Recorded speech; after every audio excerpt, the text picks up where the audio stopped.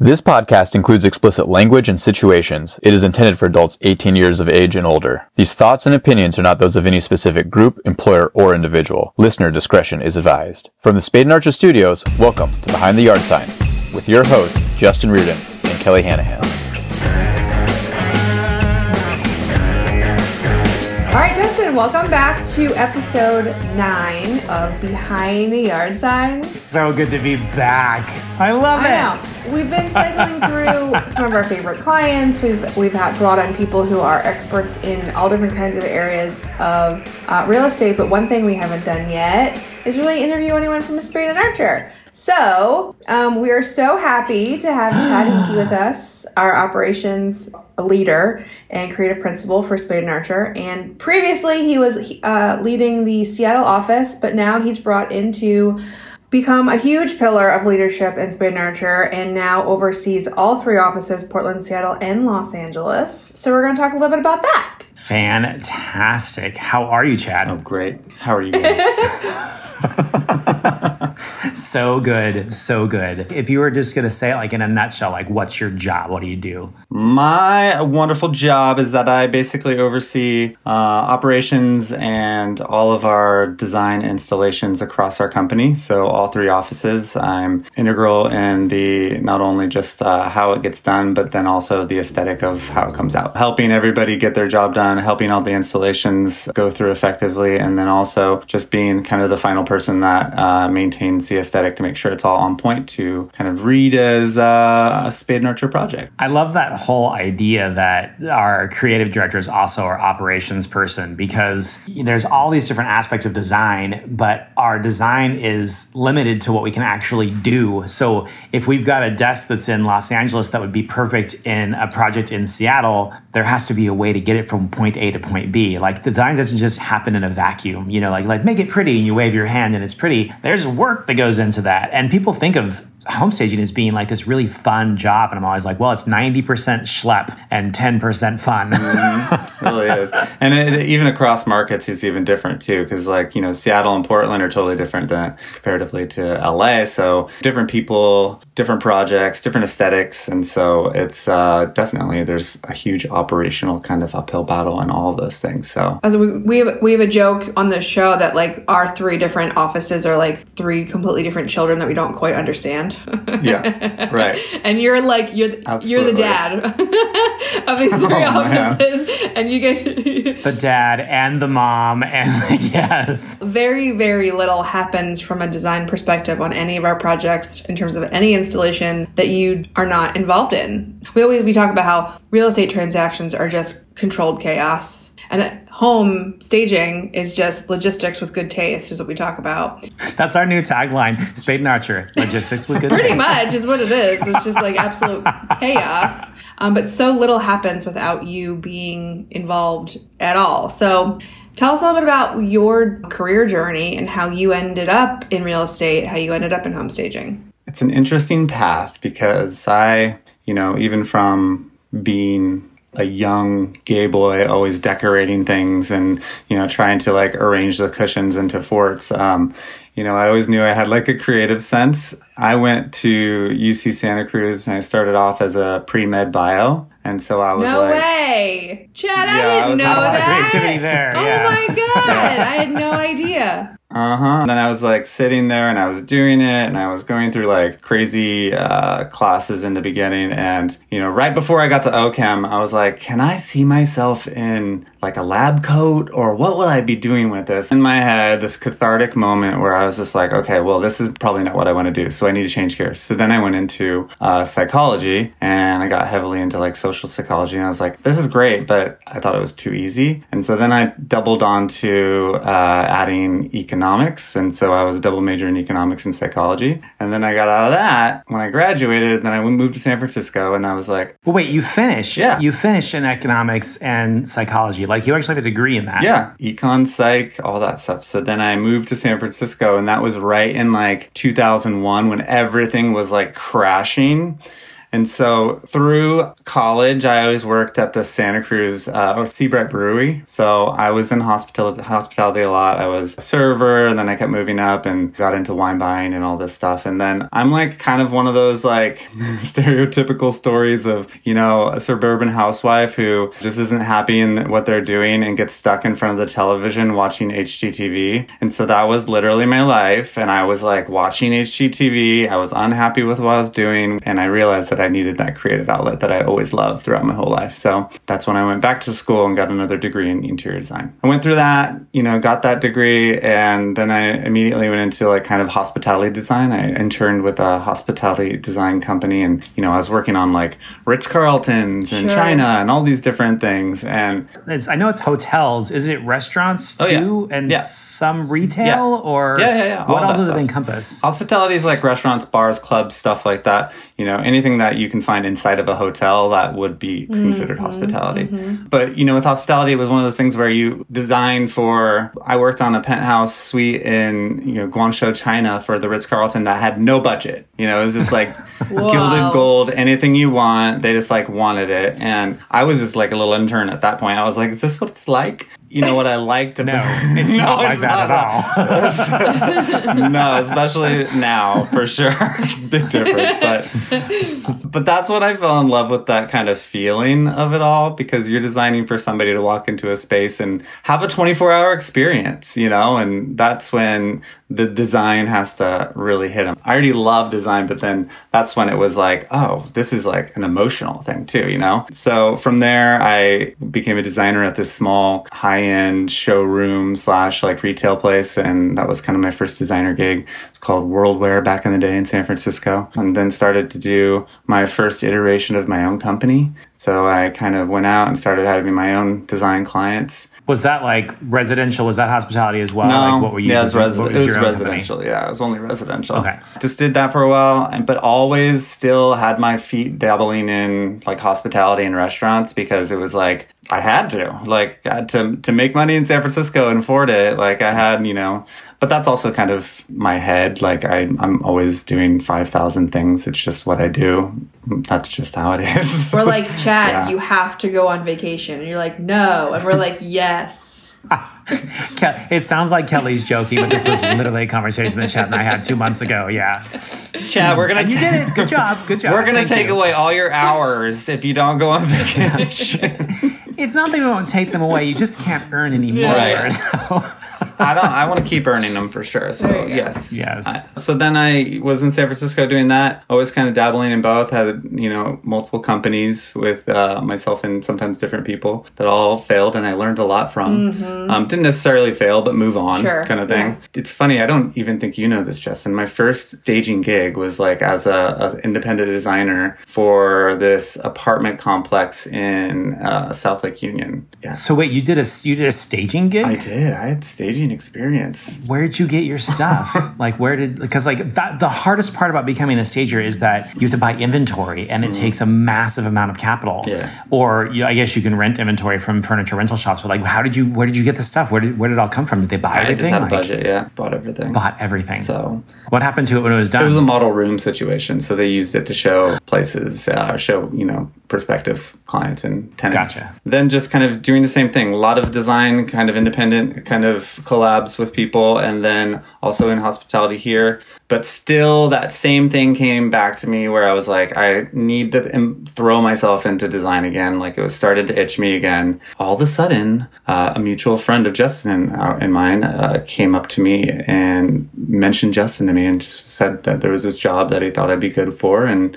had conversations. And I know this is going to lead into that story, Justin. So I'm just I could see it on your face. I think this guy and I had tea together, and I mentioned offhand that I was like looking for a creative director for our Seattle office, and he paused for 10 seconds, and he said, Oh, Chad Hinkie. And he said it like I should know who you are. Like, of course, everybody fucking knows Chad. I think he gave you my number and vice versa. And Chad was literally the first person that I interviewed for this position. He came in and I think we spent 4 hours together or something, and he put together a room, and it was really cute. And he drew a good floor plan, and we bonded, and we went out to lunch together. We were quoting Clueless all day long because both of us love Clueless, because we're homosexuals.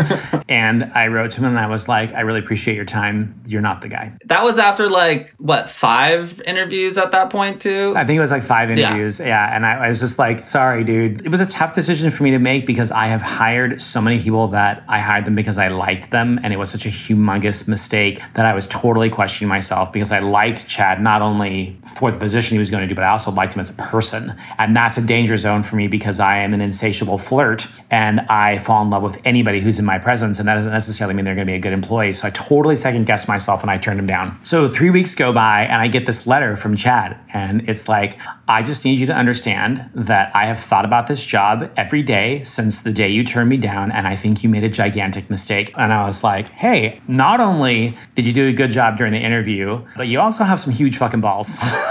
To write to somebody and write that letter, I'm like, you are ballsy, and I would love to give you a second chance. And Chad says, well, I'm not going to bother to come in unless you're actually going to be serious about this. I'm like, dude, I'm prostrating myself here. I am laying on the ground and being like, come in here. He said, okay. And I think we addressed my 3 red flag concerns. He gave some really good, smart, intelligent answers, which reaffirmed that he's the right person for the job. And I think you started 2 weeks later or something, right? That was years ago at this point, and now he essentially runs the company. All of the stuff that actually happens out there in field goes through Chad's hands. So I got a question for you, Chad. Yeah, what's up? What's your favorite aspect of the job? I know that people they probably tell people I'm a home stage and they're like, oh my God, that's the best job ever. If you were somebody to ask you what's the best part of your job, what would you say? Well, it's gone through different iterations just based on from where it started and then to now. So there's definitely an evolved sense. I think that ultimately, based on what I said before about my frenetic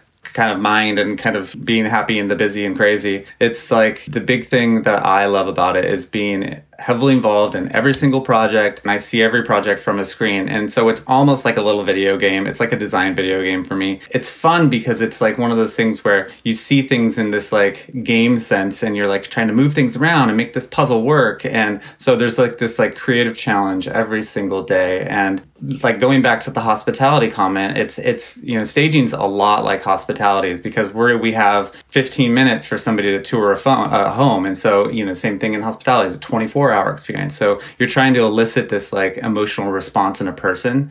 And so by doing this, we're creating these beautiful spaces that are one, kind of psychologically manipulative, and then two, also just kind of based on something that's not really realistic, based for a photograph. It's based off of what a tour would be and how it would feel. So it's interesting in that you have to take all these different kind of elements and put them into a space and create something beautiful. And all our projects are done in a day. And so each office is doing projects every day as well. So I'm consistently in these games and I think it's fun. I think it's great. It's something where you get immediate kind of results. We're able to see beautiful pictures of every single project we do. Not only does it elicit this beautiful response in people when they go through and purchase these homes for whatever amount of money it is, but it also allows me to create this emotional experience with the designers. And so I really appreciate that. I think I would love to pose the same question to Kelly. Kelly, what's your favorite part? My favorite part is just being able to just every single day see end result. So it's just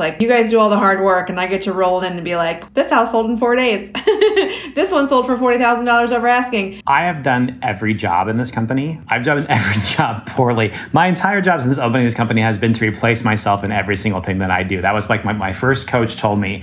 He was you right now, you own a job. You do every single thing. You write the contracts, you do the consults, you install the projects, all those things. And my job throughout this entire time has to find people that are better at each one of those aspects and specialize them into those little things that I was doing and then have them take that role and expand it.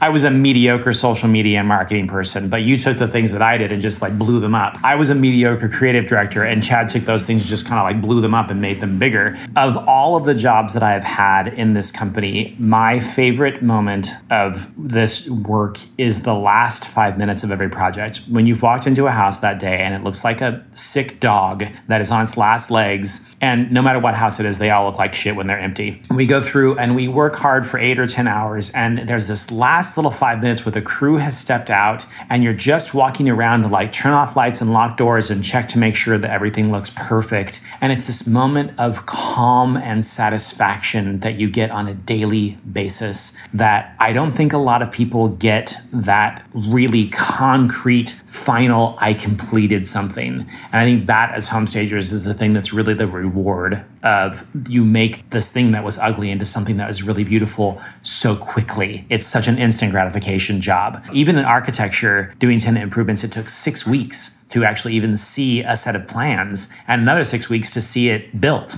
So like you're talking 3 months before you see a product. Here, it's like every day you see a product. It's so fun. Ever since I started this job, and the reason why I went back to Justin and I said, hey, you made a mistake, was because knowing what I did then and knowing what I know now, I think that my background of having a degree in economics, design, and psychology especially is a big one. Like that goes so hand in hand. It's ridiculous because like, yeah, we may have these day projects and stuff like that. But to your point before about how stressful this is, like we're coming into one of the most stressful points in a person's life, you know, and we're like, hey, we'll make it pretty. Trust us. And they're like, why do we want to trust you? This is expensive. And so there is a lot of psychology, and not even just psychology with like person to person. It's like the psychology of space too, and how they see it and how they view it. And then throw COVID into the mix.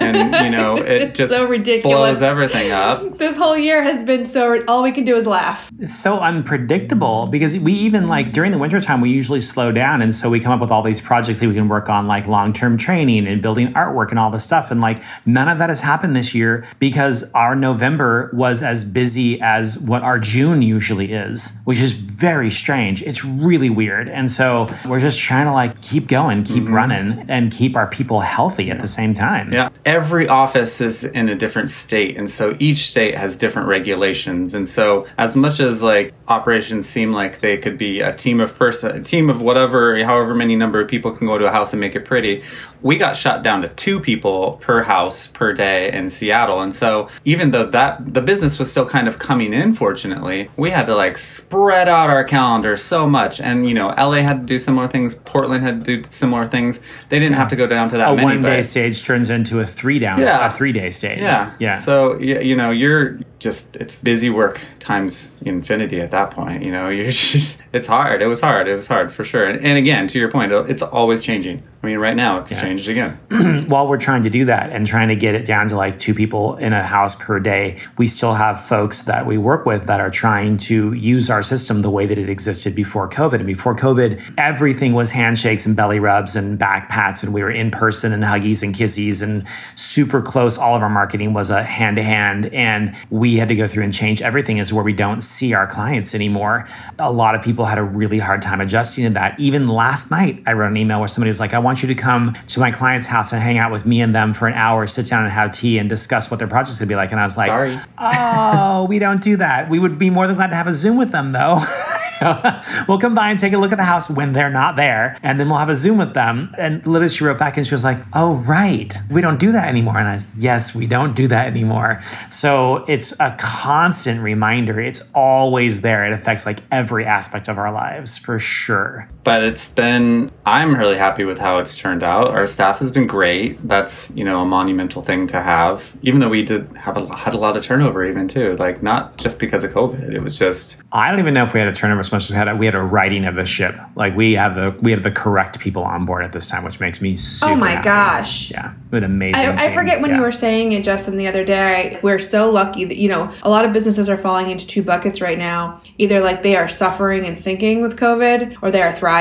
And we are so lucky to be among other businesses who are doing well at this time. It's almost harder to have anything go right this year because no one wants to hear about it.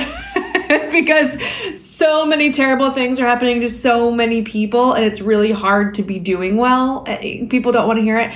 We have the right people doing the right jobs, and we have completely tweaked our process that will continue to expand our business, COVID and beyond, just in terms of the innovation and the tech we've brought on. Talk about being able to scale. Us having to pare down some processes that were all in person and belly to belly and putting them online does scale our business and helps our personnel do more of their job and less admin work. It was a kick in the pants. I mean, and just to be clear, we are very glad that we are in the success bucket right now. Like, that makes us very happy. As I'm getting to that point, like, I think Chad said it yesterday. I was like, hey, did you guys know that you can change the message that you send to somebody when they're calling you and you text them and it says like, sorry, I can't talk right now. You can change it and make them funnier. And he's like, yeah, thanks, Dad. Appreciate that. And like, in the past year, I have been called Dad in so many occasions because like I take pictures of my computer with my phone and send it to people. I'm like, look at what I found. And people are like, yeah, that's some dad tech you got there. Good job. As a 46-year-old man, technology starts to move a lot faster than we do. And I have been a stick in the mud when it comes to changing our technology and growing our website and turning it into a tool for our clients. We actually started that process about 4 or 5 months before COVID hit, which was incredibly lucky. I can't say that we planned that shit or anything. It was luck. In that vein, it became even better because a lot of our clients were super worried about this idea of instant pricing because we wouldn't have that in-person touch. And with COVID coming at the same time, it eliminated that worry. And so that was one less thing that was off our plate. And we've been able to use technology to grow our company, despite the fact that I'm an old man who doesn't really understand it. Kudos to you guys for helping me grow and bring this company to where it is right now. I mean, but come on, how many dad jokes do you do every day? You're taking it on. You're full force. As the gay, I'm so honored to be able to be a dad. I don't know if you guys ever heard this story about our adoption. When you're doing an open adoption, you go to this room. When you're first introduced to being the adoption, it's you and a bunch of other couples are sitting around in a circle, and they go through and they talk to each couple about how they ended up in this room talking about adoption. And it's us and 15 straight couples, and we heard 14 stories of failure we tried to have a baby, it didn't work, social pressure, and now we've given up to the point where now we're ready to adopt. Even to the point where one wife was there without her husband because he was like, I'm not raising a stranger. So all of these stories were really sad and really heartbroken. We were the last ones to go, and we were like, we're just super happy that you guys let us in here.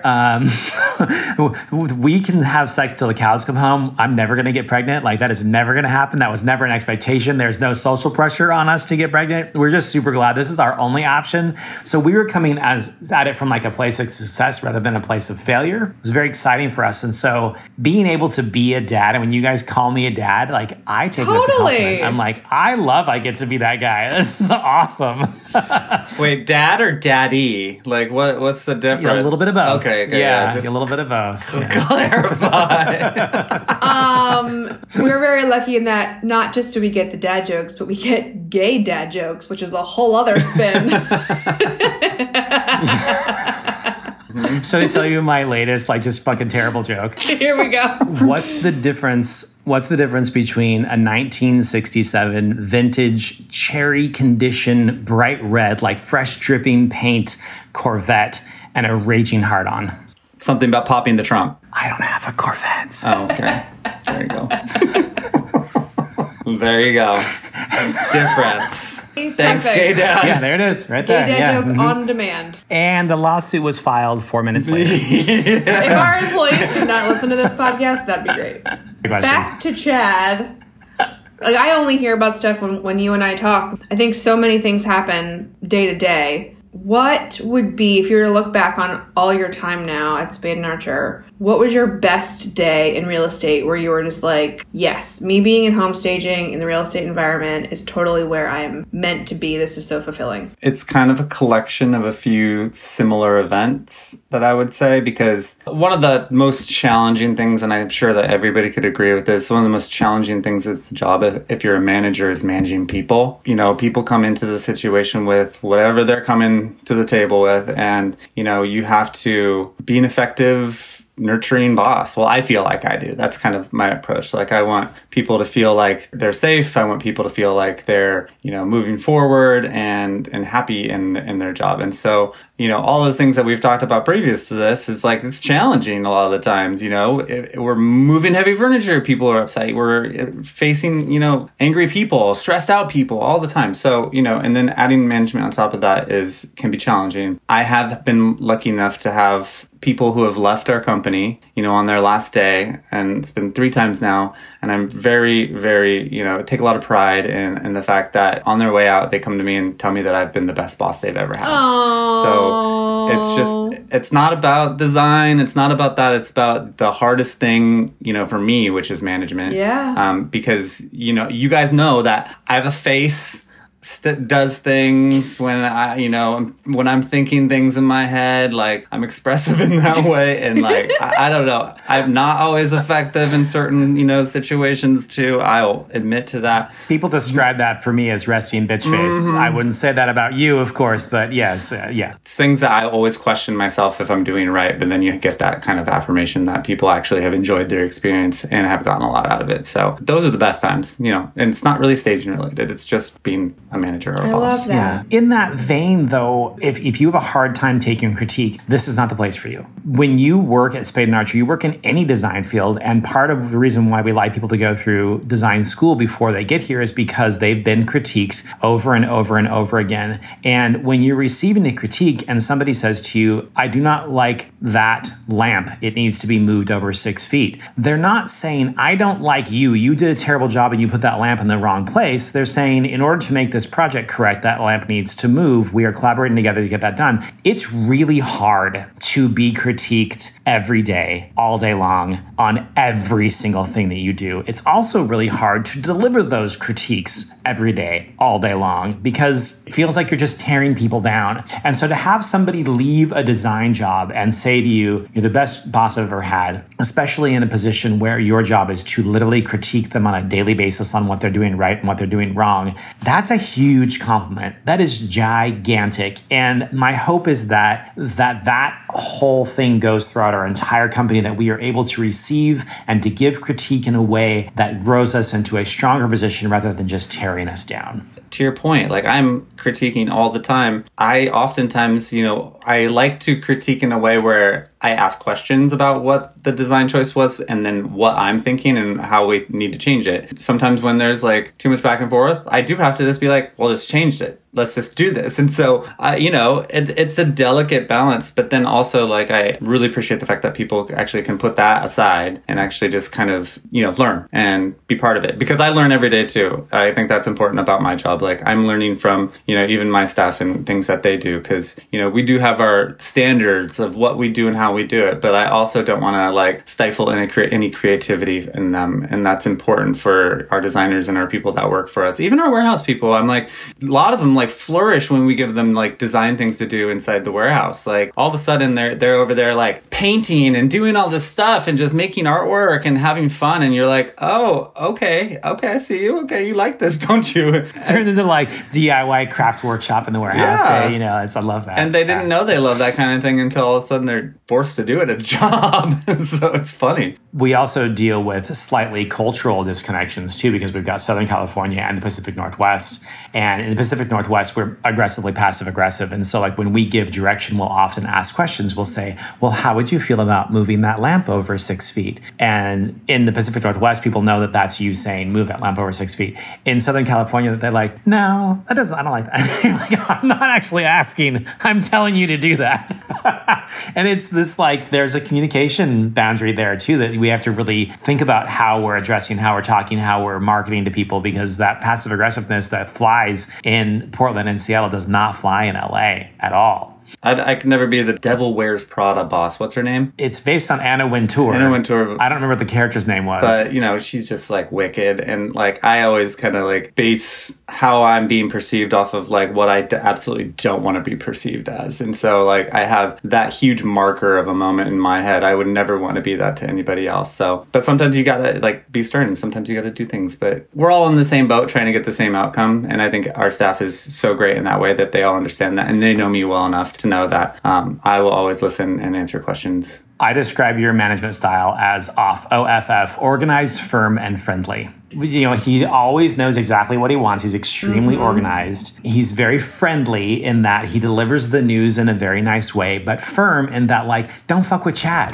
Like, really, you So shouldn't true. fuck with Chad. Like, that's not going to turn out good for you because, you know, Chad will go off. Organized, firm, and friendly. I mean, off, but really. Chad, we come into these offices. Of course, you love your job, yada, yada, yada. Promotional, you know, this whole thing is talking about how great Spade and Archer is. That's great. But there has to be a day when you're like, you know what? I really don't know why the fuck I'm doing this. And we would love for you to just tell us the story. Walk us through that day where, like, you really had to question why the fuck you're here. Again, like, yeah, there's two specific examples that are in my head, and you and I share one of them, I'm sure. My, metaphor is that my daily is like putting out fires. And so, like, we're always putting out fires. Like, something, breaks or something goes wrong or somebody can't get in a house or they don't like something. It's just whatever it is, it's always something. And the one time that I really remember being beat down was, you remember, Justin, it was this time when we were doing this house up in, I think it was Laurelhurst or something. It was a builder. That was the thing too. The builder is like tiered management style owner, management, all these people. And so there's so many people involved in a one house project. I remember this house and they were renovating the whole thing. And, we just finished and I think we had like 5 staff in there. And this is when I used to like do creative direction on site and go to every single house in Seattle. And so I went there and then all of a sudden the owner of this construction company comes in. You can hear him in the background. I hear him come in and everybody's like frantic. His assistant's there. Somebody else is there. They're all kind of stepping around his attitude a little bit because you can see him, you can hear him being gruff. And then so I see my staff look at me like, okay. And so I have to go in and go up to the guy and talk to him and just ask him if you'd like to walk through the house. And, if there's anything that you want to change, whatever it is, let's talk about it. We'll create a list and we'll make anything happen for you. And so I had to go through this house, and right as he turned the corner to go down the first hallway, I've never heard somebody say so many F-bombs to my face and call me trash and what I was doing trash and said, fuck you and F you, like, this is ridiculous. What kind of grandmother, like all this stuff. Literally, like, diffusing a situation is like that is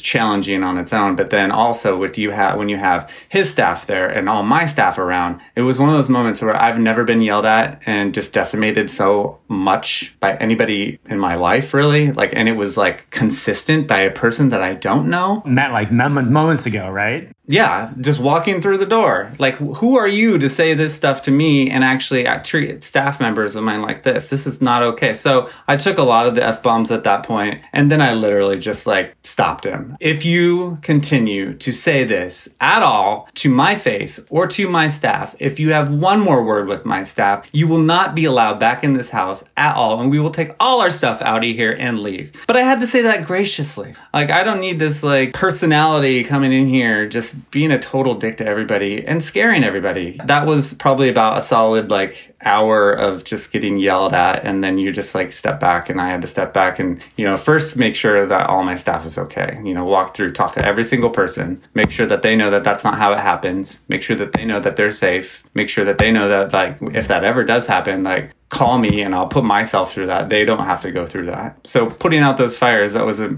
major example of a huge moment. But it was hard. Like, afterwards you just sit in the car and like don't move for a solid like 20 minutes. Did you guys change some stuff? Did you have to rearrange? Did you guys end up keeping the stuff in the house? Like, what was the outcome of that? We walked through, and actually then I started to speak with the assistant, who was much calmer, and apologized to me about her boss because she was just like, oh yeah, he's hard to deal with sometimes and blah, blah, blah. I'm like, great, keep him away. Don't ever let him back in here. She has to live with him all the time. I feel bad about that. But yeah, we made change outs. If somebody hates anything in the house, like we always say, we'll change something out in 24 hours. And this is a stressful moment. And this guy was just coming in as like, who knows? This is not a homeowner. He's just like a developer. And so he has this idea. And then, we deal with homeowners who have a certain idea of what they want their house to look like. And we can always appease them. They just have to understand that they have to see the final product, and then we'll make adjustments as needed. But then again, I had my staff come to me and thank me and say, you were great in that, and thanks for stepping in. And so, I'm glad you were there at that moment. Yeah. Let's talk about swears for a moment. So like we swear on the podcast. I swear like a trucker. I love swearing. I think it makes language more colorful. I think it's good fun, but it also is very, very powerful. And when it's used in a negative way to attack, it can really, really set people back. I think you've noticed that when I get pissed off, like I stop swearing. Like there's no swears there because I don't use it in that way. I don't like to use it in that way. Like I probably swear at my husband. Like that's somebody who's like close enough to me that I know he'll forgive me when I'm done.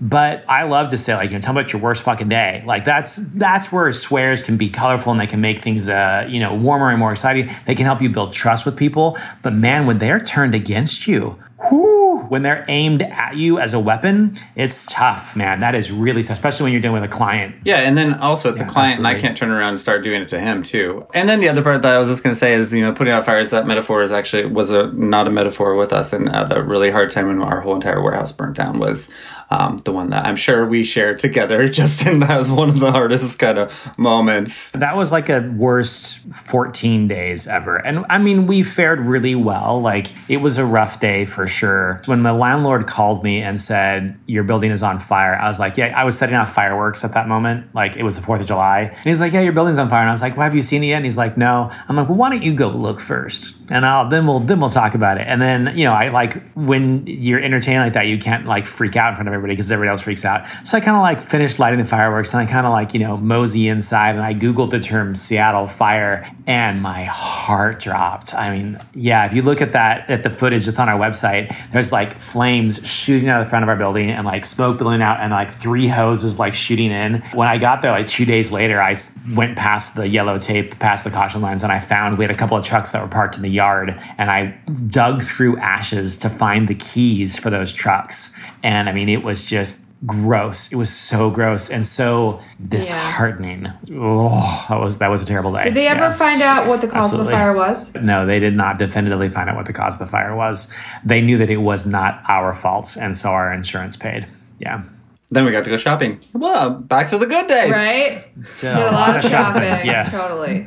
All of these logistics day to day are so crazy. Not to mention just logistics of moving furniture, and then you have the real estate agent and what they need, and the homeowners and what they need, and then your staff and what they need. And on top of that, you're in charge of all the shopping and all of the acquiring of all of our goods. Is that normally a really fun process, or does that get a little stressful at times too? No, that's fun. It's fun for you? Yeah. Who doesn't like to go shopping, right? Tell them about our trip to market. Tell them about what market is. Las Vegas market. It's all the furniture kind of manufacturers, all the accessory manufacturers. It's all... Las Vegas market is like the West Coast version of High Point, and High Point is the big market of the whole entire nation where all the manufacturers come together and have these showrooms that, there's very few. There's probably about 20% of these showrooms that are actually there in the building that they're held in, that are there year round. Otherwise, it's like a full-on massive staging project because they come in with all of their goods. They create these amazing showrooms and they're there for like 4 days, 5 days, something like that. 1 week, twice a year, right? Like twice a year. In winter and summer, and that's it. So, and we got to go through and just do that. And that's kind of also one of my favorite parts is like, we may be home stagers, but core element of what we do is to have classic items. Like that's why we have a lot of mid-century kind of antiques and stuff. These are classic goods, but we mix them with a bunch of new elements and new upholstery goods. And so it's like that kind of creative mix. And that's also why I actually took the job with Spade and Orchard, because I appreciated the aesthetic. And the aesthetic was like, creating a really refined, collective, cohesive feel with a bunch of different things that if you did all in one house, all mid-century items in one house, it'd be just like a mid-century house. But a museum, yeah. Yeah, we got to go through and, we get to work on our brand and how it evolves. And so that was our last big thing too, is like, where are we going next and what are the trends without us being trendy? But you get to go through some pretty funny stuff in the world of furniture and design when you go to these markets, because oh my God, it's every aesthetic that you could imagine. And did we hop on that big bed? There was like a rotating bed. Yes. what amazes me is that like they're not joking. Like they're not joking at all. And you know, this is market and it feeds like the Midwest to the coast to New York. Like it's every kind of furniture you could possibly find. Like big old sectionals, those big old puffy like Lazy Boy sectionals. And like the big trend the year we were there was like it was called the Action headrest, and it was a headrest that moved mechanically to like make you more comfortable. And then I think our whole mantra shopping there last year was called No Mo Boho, which was like no more bohemian chic, because every single home stager in 2019 filled their entire inventory with boho, and we were like, we are not doing that.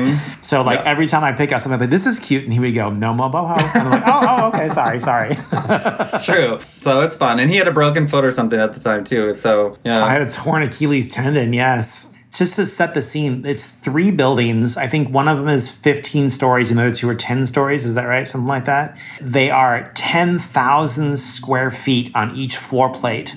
And so you have, what is that? That's 3.5 million square feet of furniture showrooms. And your job is to make it through the entire thing. You can't buy anything. Like everything is there, it's just floor models. And so you order stuff while you're there. And they have really good deals on everything. So you want to go because you can buy things for less expensive. But I mean, like Chad said, I mean, it's everything. And some of the stuff I look at, I'm like, who the hell buys that? And sure shit, someone buys it. And it's not just furniture. It's like plates and gifts and anything you would find in like a gift shop or a furniture store. For me, it's like that's fun. I love that aspect, and you know, Justin really appreciated it too. Like we after having that moment too, we decided what we were not going to do next time, what we would do next time, how to hit it the best, most effective way. Like he's like, I'm not wearing a suit this next time. Like it's a dichotomy though, because the salespeople, the people that are selling stuff, are dressed up, and what you don't realize is that they're not walking 15 miles in a day to try and buy this stuff. So you can't wear a suit when you're a buyer. Like you got to wear something comfortable. You got to wear tennis shoes. Velour jumpsuit, your tennis shoes. Is that your best day story? That was super fun. Yeah, I love that component of the job, because that's like when you're kind of in this like macro sense, creating a brand and stuff, and buying and shopping and running around, and kind of you're in this zone pretty much.